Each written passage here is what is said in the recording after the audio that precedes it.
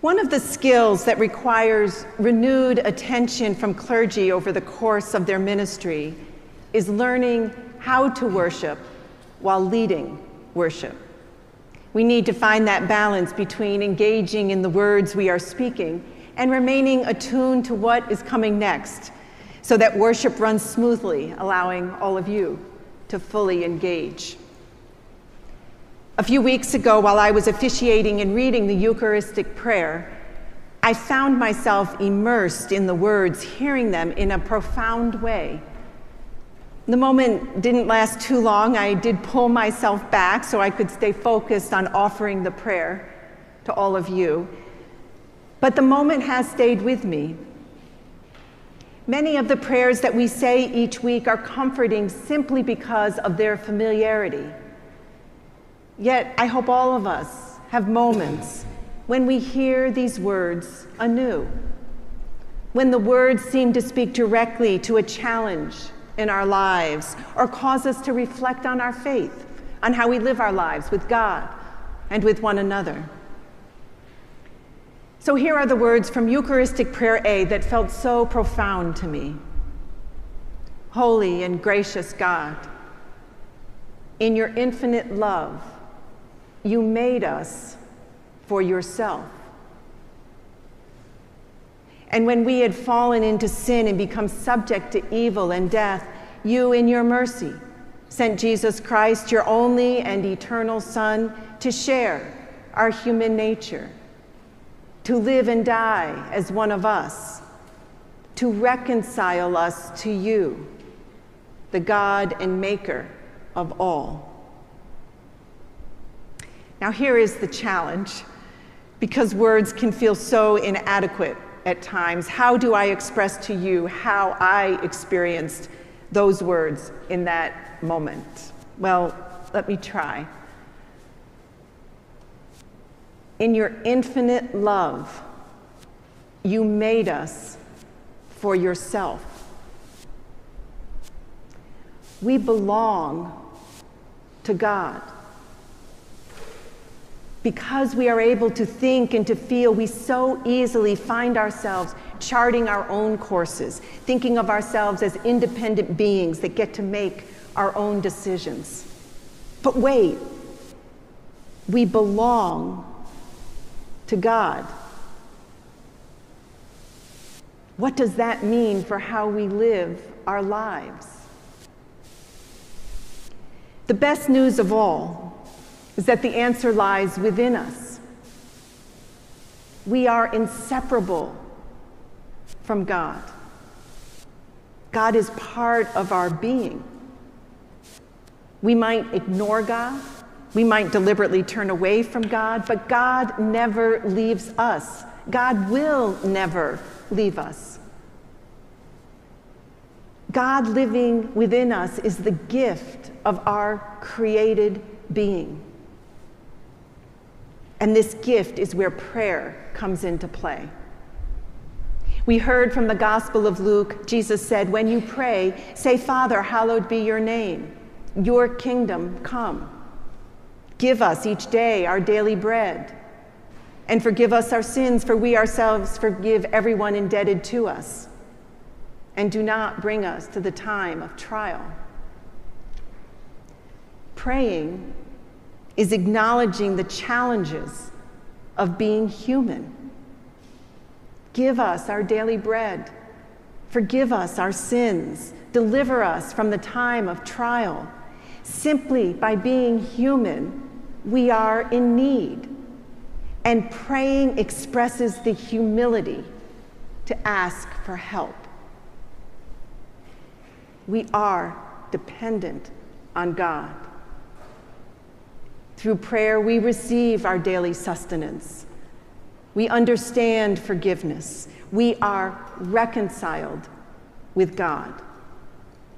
And through that reconciliation, we become more fully ourselves. We come closer to all that we can be. The object of prayer, Christianly understood, is not so much to lose oneself in the contemplation of the divine as to find oneself, to become, as far as possible, who one is. The gospel passage goes on to describe the person showing up at his friend's house at midnight asking for 3 loaves of bread. The friend is already in bed and tells him to go away. In the end, however, the friend gets up and helps, not because they are friends, but because the caller is persistent. We are being encouraged to be persistent in prayer. Our relationship with God is a lifelong journey of creation, of evolving, of becoming more fully ourselves.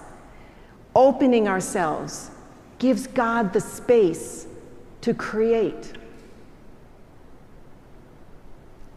So how do we pray? Well, there's lots of books on this topic.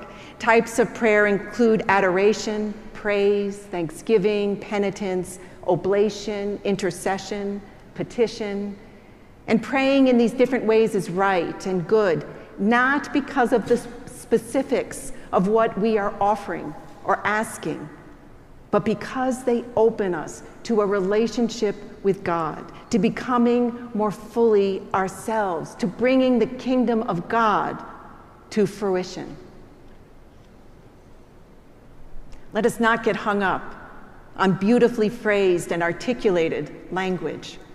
Prayer is simply talking to God, as though we were in conversation with a family member or a good friend.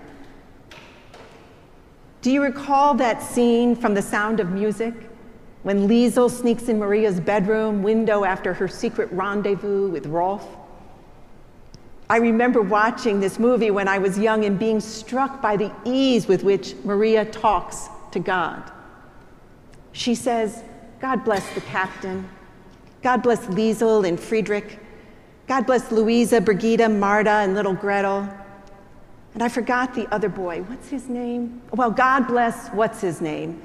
And God bless the Reverend Mother and Sister Margareta and everybody in the Abbey. And now, dear God, about Liesl.